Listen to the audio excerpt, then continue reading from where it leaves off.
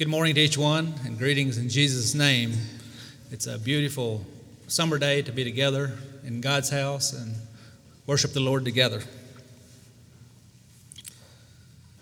This morning for the message, I want to bring a message on humility.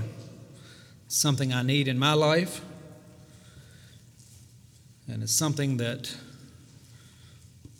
the Bible teaches that we all need as Christians. Titled the message this morning, Clothed with Humility. If I were to ask you this morning, are you an humble person? Could you raise your hand to that? All right, you passed the test. The Bible tells us that God greatly values humility.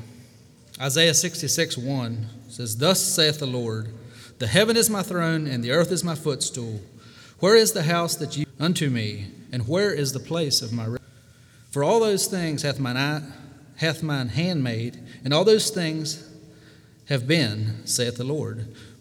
But to this man will I look, even to him that is poor and of a contrite spirit, and trembleth at my word." This passage tells us that God looks favorably on those who are humble and tremble at his word. This means that he sees humility as a positive character trait and something that he wants to see in his people. Humility is one of the most important quality traits that we all need to have. It's so important that God himself would want it from us. Micah 6:8 tells us, "He hath showed thee, O man, what is good, and what doth the Lord require of thee, but to do justly, and to love mercy, and to walk humbly with thy God." Humility is a character trait that takes a lot of time and effort to develop. The effort in developing it in ourselves, however, won't go unrewarded. As I said before, humility is very important to God. Through it, we recognize our very small standing in comparison to God. We realize our unrighteousness in comparison to his righteousness, our uncleanness in comparison to his holiness. Without humility, we can never repent of our sin and turn to God. Being humble means being contrite in spirit and having reverence for God. Having reverence for God's word. It's an attitude of mind that enables us to receive God's grace. Turn with me to 1 Peter 5 for our text verses 5 and 6. 1 Peter 5, verses 5 and 6.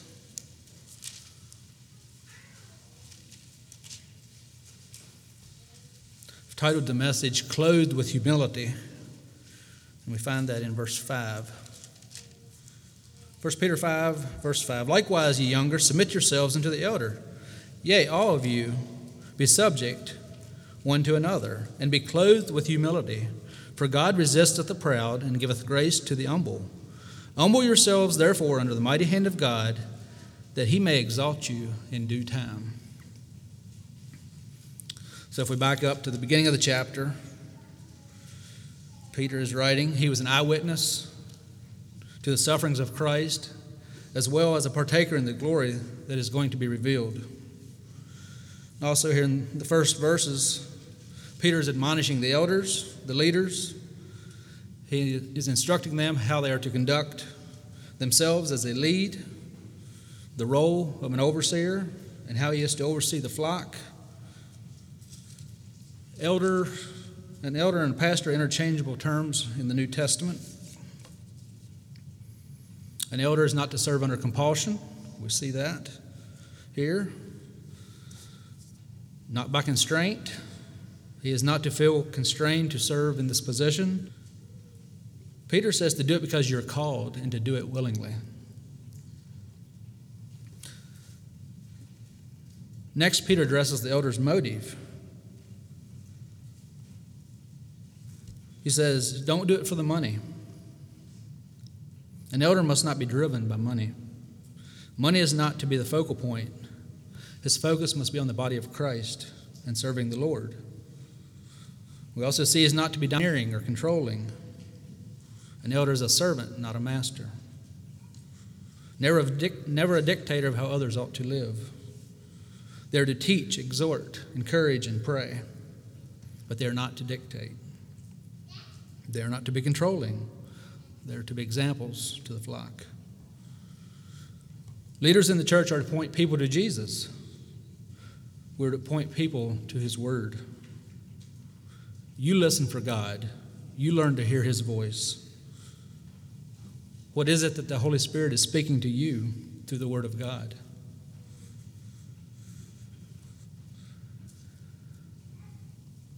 I believe that people struggle to mature where you have controlling leadership. They don't grow up in their faith because they are taught to rely on humans rather to rely on God. Peter says elders are not to be domineering. A leader is not to be controlling. Then in verse 4, we have a promise that we can hang on to. It says, "And when the chief shepherd shall appear, ye shall receive a crown of glory that fadeth not away." It says, "And when the chief shepherd shall appear." And the chief shepherd is going to appear. Jesus is coming back. I like this title, Chief Shepherd. It reminds me that I'm not the chief shepherd. I'm an under shepherd. He is the chief shepherd. We are under shepherds. Occasionally you'll hear someone say, or they will refer to a congregation as so-and-so's church. The church belongs to Jesus, the chief shepherd, who purchased it with His blood. He is coming back, and He will reward those who have walked faithfully. Now, verses 5 and 6 are the ones I want to get to. He talks about those who are functioning under the leaders in the church. "Likewise, ye younger, submit yourselves unto the elder. Yea, all of you be subject one to another, and be clothed with humility."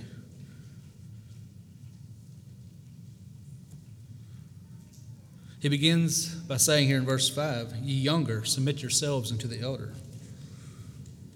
Peter just instructed the elders to not be heavy-handed with these people. You are to follow the example of Christ. In Mark 10, Jesus said, "For even the Son of Man did not come to be served, but to serve and to give His life a ransom for many."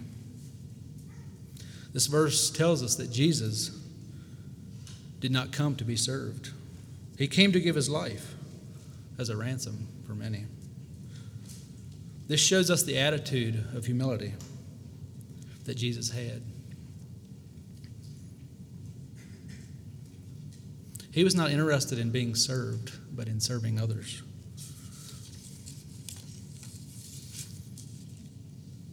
Also in verse 5, it says to be clothed. This word denotes a close-knit or a close-knitted garment, an outer wrapper worn by servants. And this is the only place in the New Testament where we have this rendering of this word.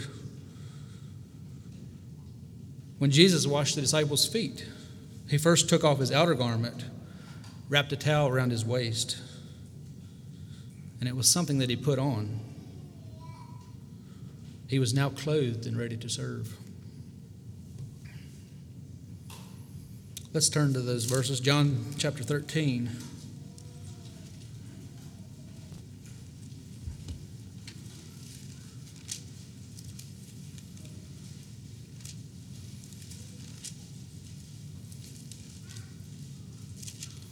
John 13, verse 12. When He had finished washing their feet, He put on His clothes and returned to His place.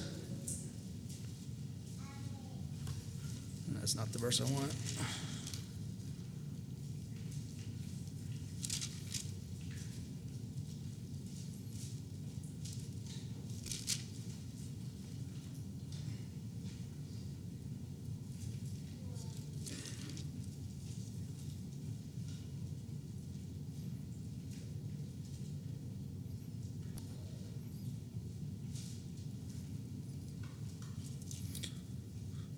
Verse 13, you call me teacher and Lord, and rightly so, for that is what I am. Now that I, your Lord and teacher, have washed your feet, you also should wash one another's feet. I have set you an example that you should do as I have done for you. I tell you the truth, no servant is greater than his master, nor is a messenger greater than the one who sent him. Now that you know these things, you will be blessed if you do them. So this is an example that is given to church leaders. The body of Christ is to be served. And once we as leaders understand that role, now we can safely say to the body of Christ, be subject to the leaders. And in the Greek words, be subject means to defer to the authority of another. It speaks of a spirit of cooperation.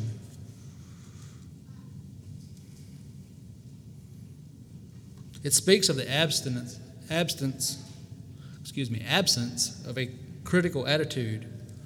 It speaks of people who aren't quarrelsome, but of those who want to participate and cooperate with the ministry the leaders have been given. All of you be subject one to another and be clothed with humility toward one another. And here's why. God resisteth the proud and gives grace to the humble. He says you have to put on humility. And the reason you have to put it on is because it isn't there naturally. My flesh doesn't want to humble itself. To do. The flesh doesn't want to be told anything. God's word tells me, put on humility and clothe yourself in humility, because God opposes those who are proud. It's the proud man who says, who are you to tell me what to do? And if someone does admonish me, I'm going to find all of their faults and say, what about you? That's pride. Pride is rebellion against God. Humility allows people to speak into my life.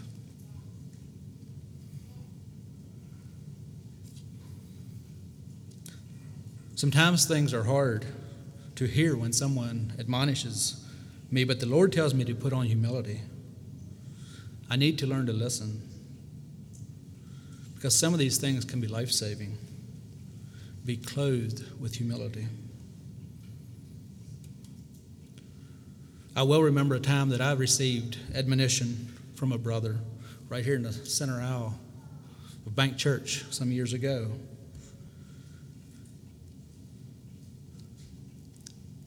And it was hard at the time. I was proud. But I look back on that experience and realize that God used that brother to help shape my life.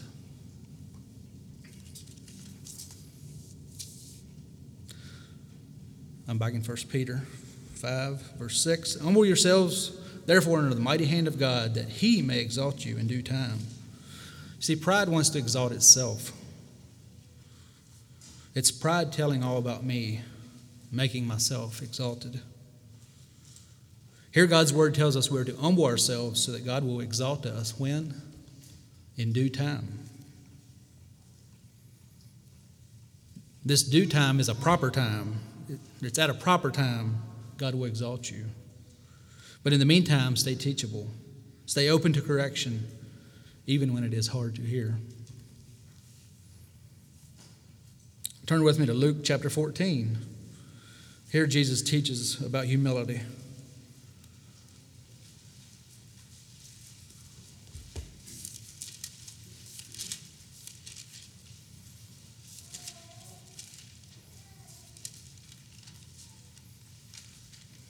Luke 14, start at verse 7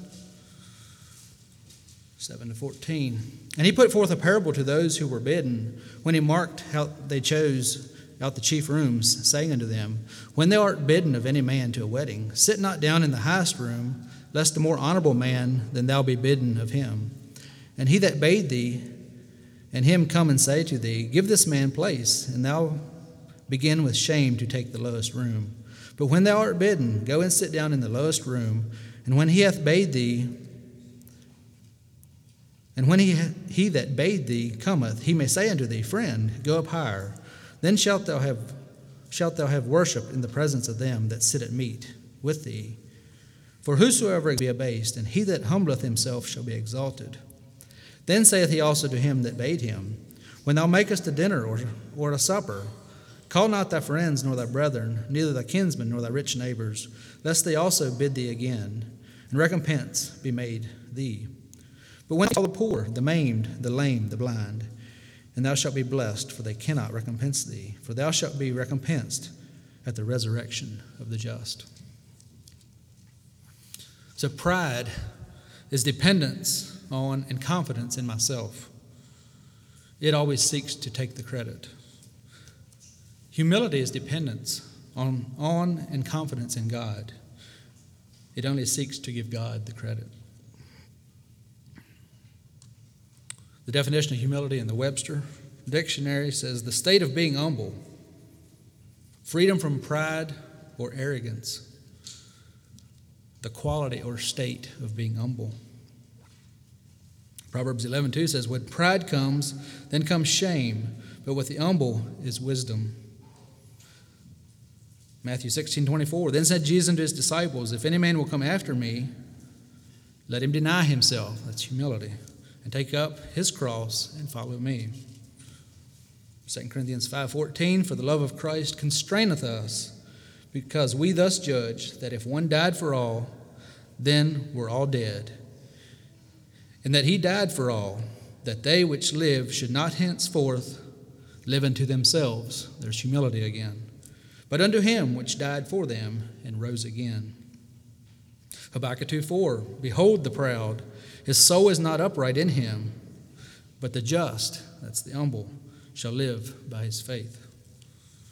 Psalm 10:4, the wicked, through the pride of his countenance, will not seek after God. God is not in all his thoughts. In the book of Romans, Paul wrote that we should not think of ourselves more highly than we ought to think. Romans 12:3, for I say, through the grace given unto me, to every man that is among you, not to think of himself more highly than he ought to think, but to think soberly according as God hath dealt to every man the measure of faith. The Apostle Paul is one of the men from whom we can learn humility. He gives us a list of credentials in Philippians, but then he does what can only be done through humility in verse 7. Let's turn to Philippians 3:4-6.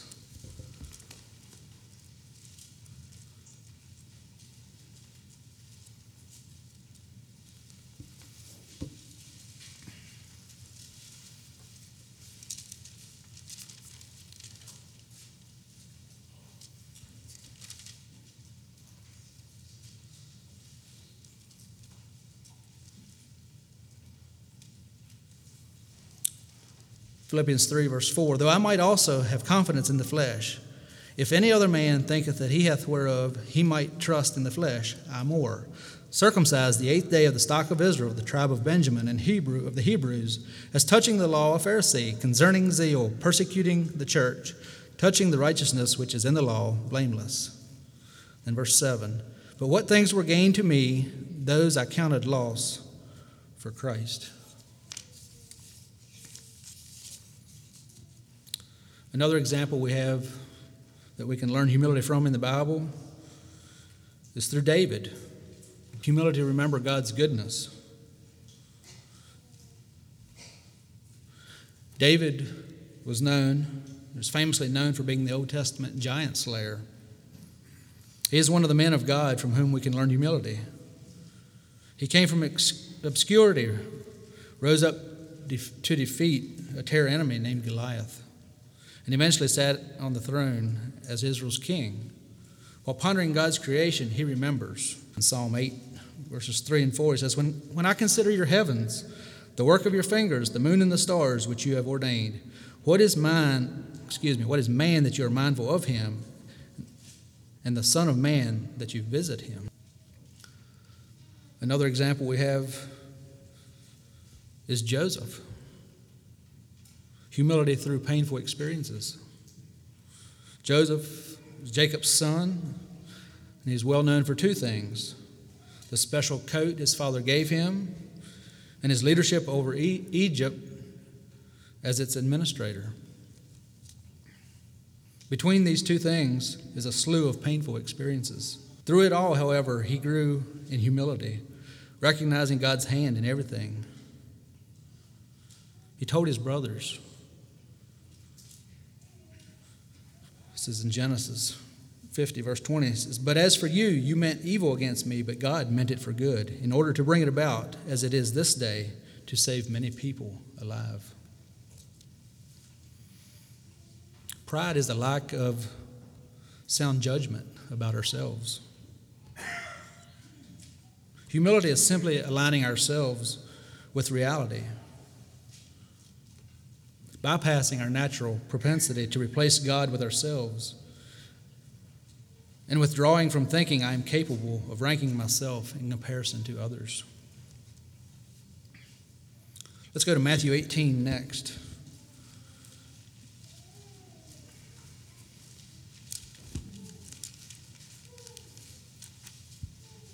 First 4 verses.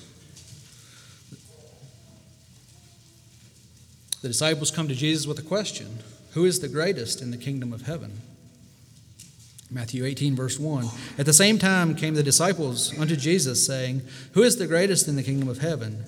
And Jesus called a little child unto him, and set him in the midst of them, and said, Verily I say unto you, except ye be converted and become as little children, ye shall not enter into the kingdom of heaven. Whosoever therefore shall humble himself as this little child, the same is greatest in the kingdom of heaven." So here we have the disciples that come to Jesus with this question: who is the greatest in the kingdom of heaven?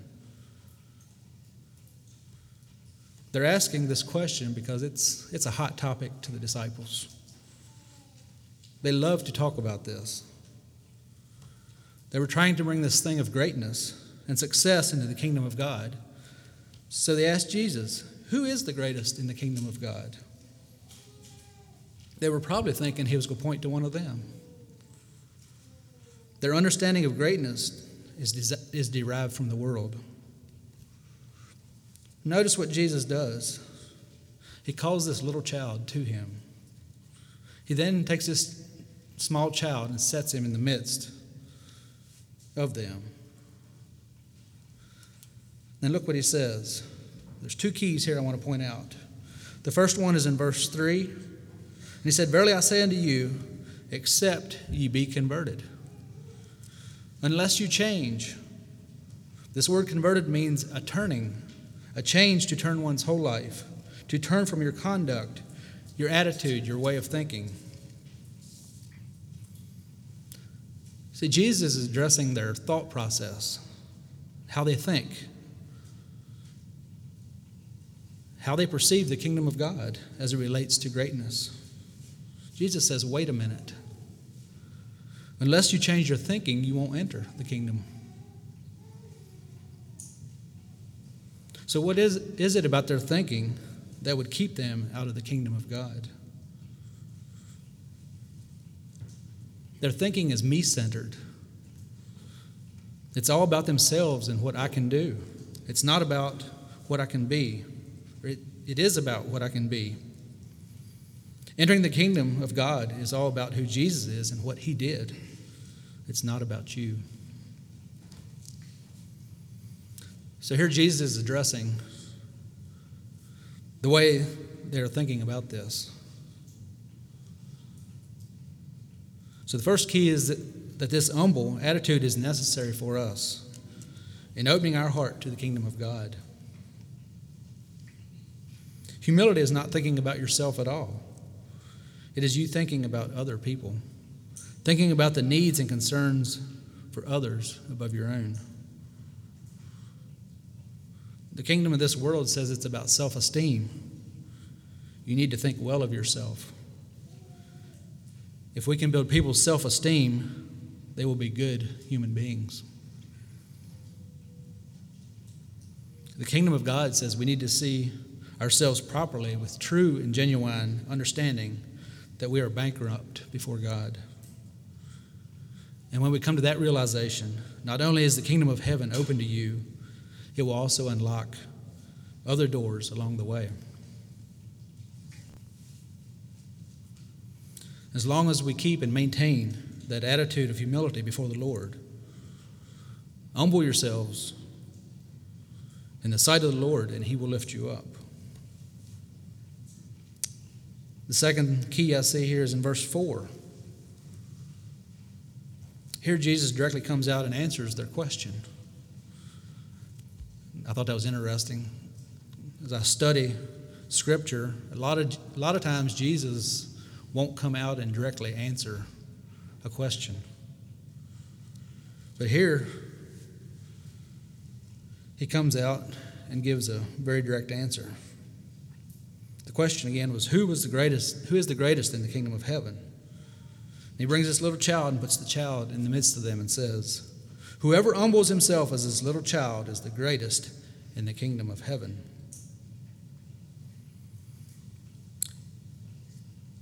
And back in their day, a child had no rights under the law, and the disciples knew that. This child was without rights. Yes, the parents did love the child and take care of the child. From a legal standpoint, there were no rights for this child.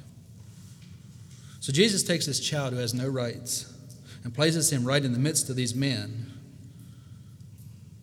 And here is the picture I want to show you of greatness in the kingdom of God. So he uses this child as a picture. So what do we see in this child? This child has no way to demand their way. Their voice probably isn't even heard. But there's something about this child that Jesus says is great. You know, Jesus set aside his rights too. Even Jesus, in taking this child and setting the child in their midst, is an act of humility on his part.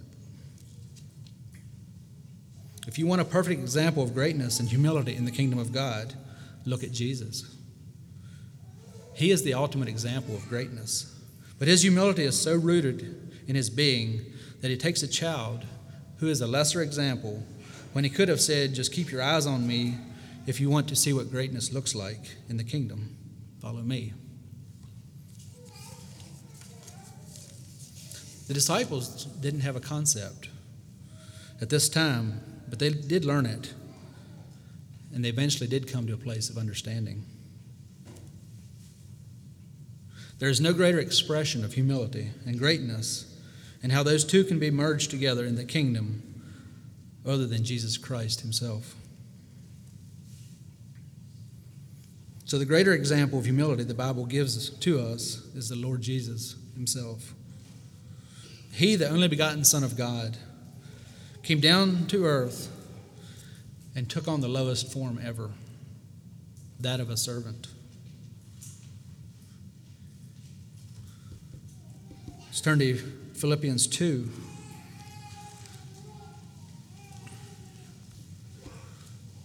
Verses 5 to 11. Let this mind be in you, which was also in Christ Jesus, who being in the form of God, thought it not robbery to be equal with God, but made himself of no reputation, and took upon him the form of a servant, and was made in the likeness of men. And being found in fashion as a man, he humbled himself and became obedient unto death, even the death of the cross. Wherefore God also hath exalted him, and given him a name which is above every name, that at the name of Jesus every knee should bow, of things in heaven and things in earth and things under the earth, and that every tongue should confess that Jesus Christ is Lord, to the glory of God the Father.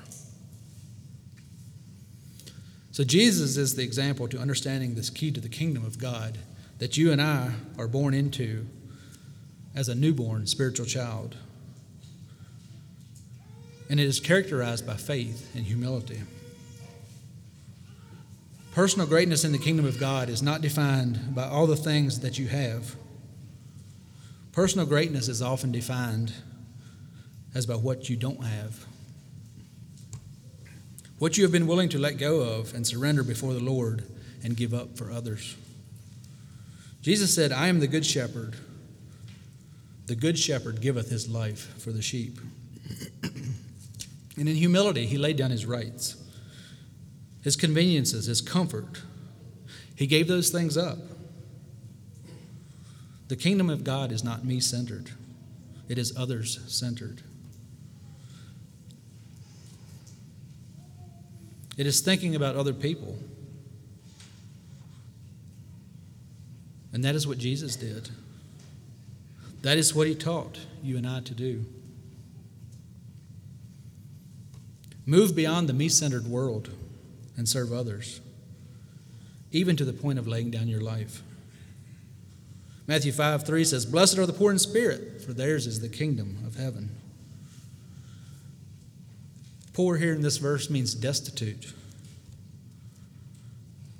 Destitute doesn't mean that you have barely enough to get by. Destitute means I have nothing. The word spirit speaks of the essence of a man. Now put that together and you see what Jesus is saying is, blessed are those who are destitute of themselves, empty of self. And that is not the world's view of success. He says, blessed are those who literally have nothing in themselves, for theirs is the kingdom of heaven.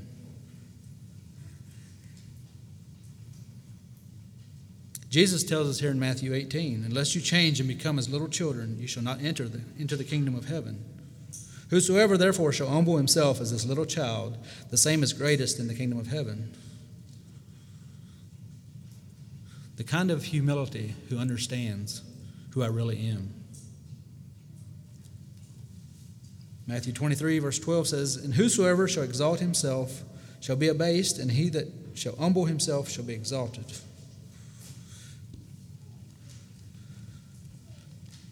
Next, turn with me to James chapter 4, verses 1 to 10.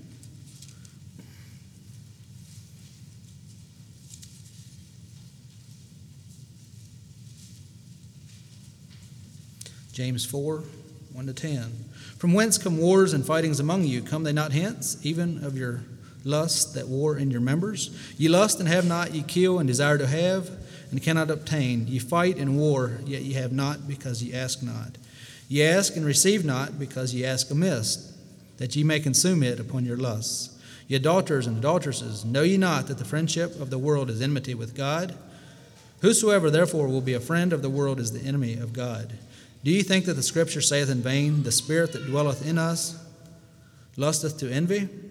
But he giveth more grace. Wherefore he saith, God resisteth the proud, but giveth grace unto the humble.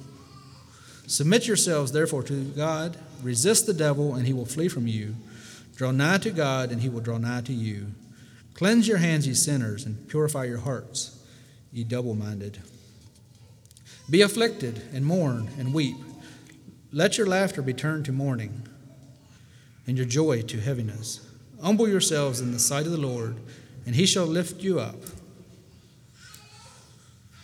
Verse 6 says, "But he giveth more grace." This verse tells us that God is opposed to those who are proud, but he gives grace to those who are humble. This means that humility is something that God values and is something that he is looking for in his people. So humility is having a low opinion of ourselves in comparison to God and considering others to be more important than ourselves. It's an attitude of mind that enables us to receive God's grace. When we are humble, it pleases God and he blesses us. God hates pride. Proverbs 6 says, "These 6 things that the Lord hate, yea, 7 are an abomination unto him." And the first one is a proud look. "A lying tongue, and hands that shed innocent blood, and heart that deviseth wicked imaginations, feet that be swift in running to mischief, a false witness that speaketh lies, and he that soweth discord among brethren." Turn with me to Luke chapter 18. We have the parable of the Pharisee and the publican.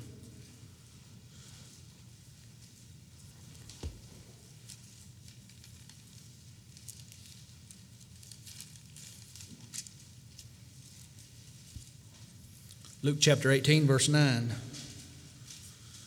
"And he spake this parable unto certain which trusted in themselves that they were righteous, and despised others. 2 men went up into the temple to pray, the one a Pharisee and the other a publican.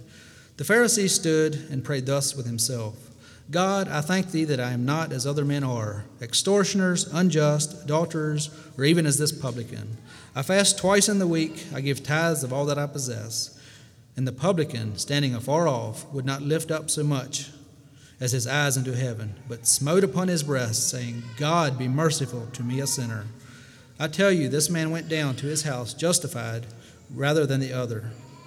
For every one that exalteth himself shall be abased, and he that humbleth himself shall be exalted.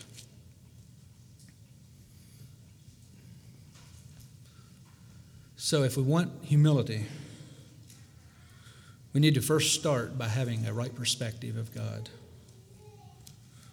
When we see how great and holy He is, it will help us to put our own lives into perspective. We need to remember that we are not God and we are not in control. We're finite beings who are completely dependent on Him.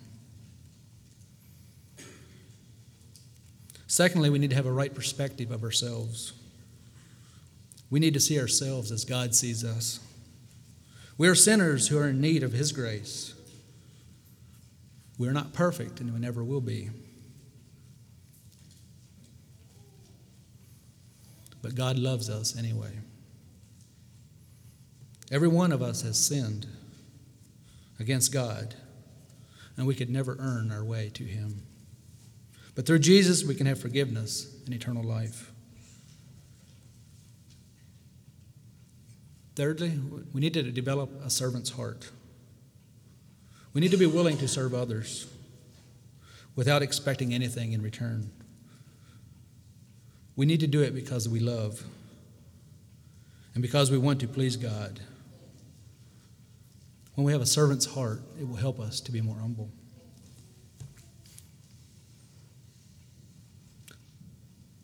Another thing we can do is focus on others and not ourselves.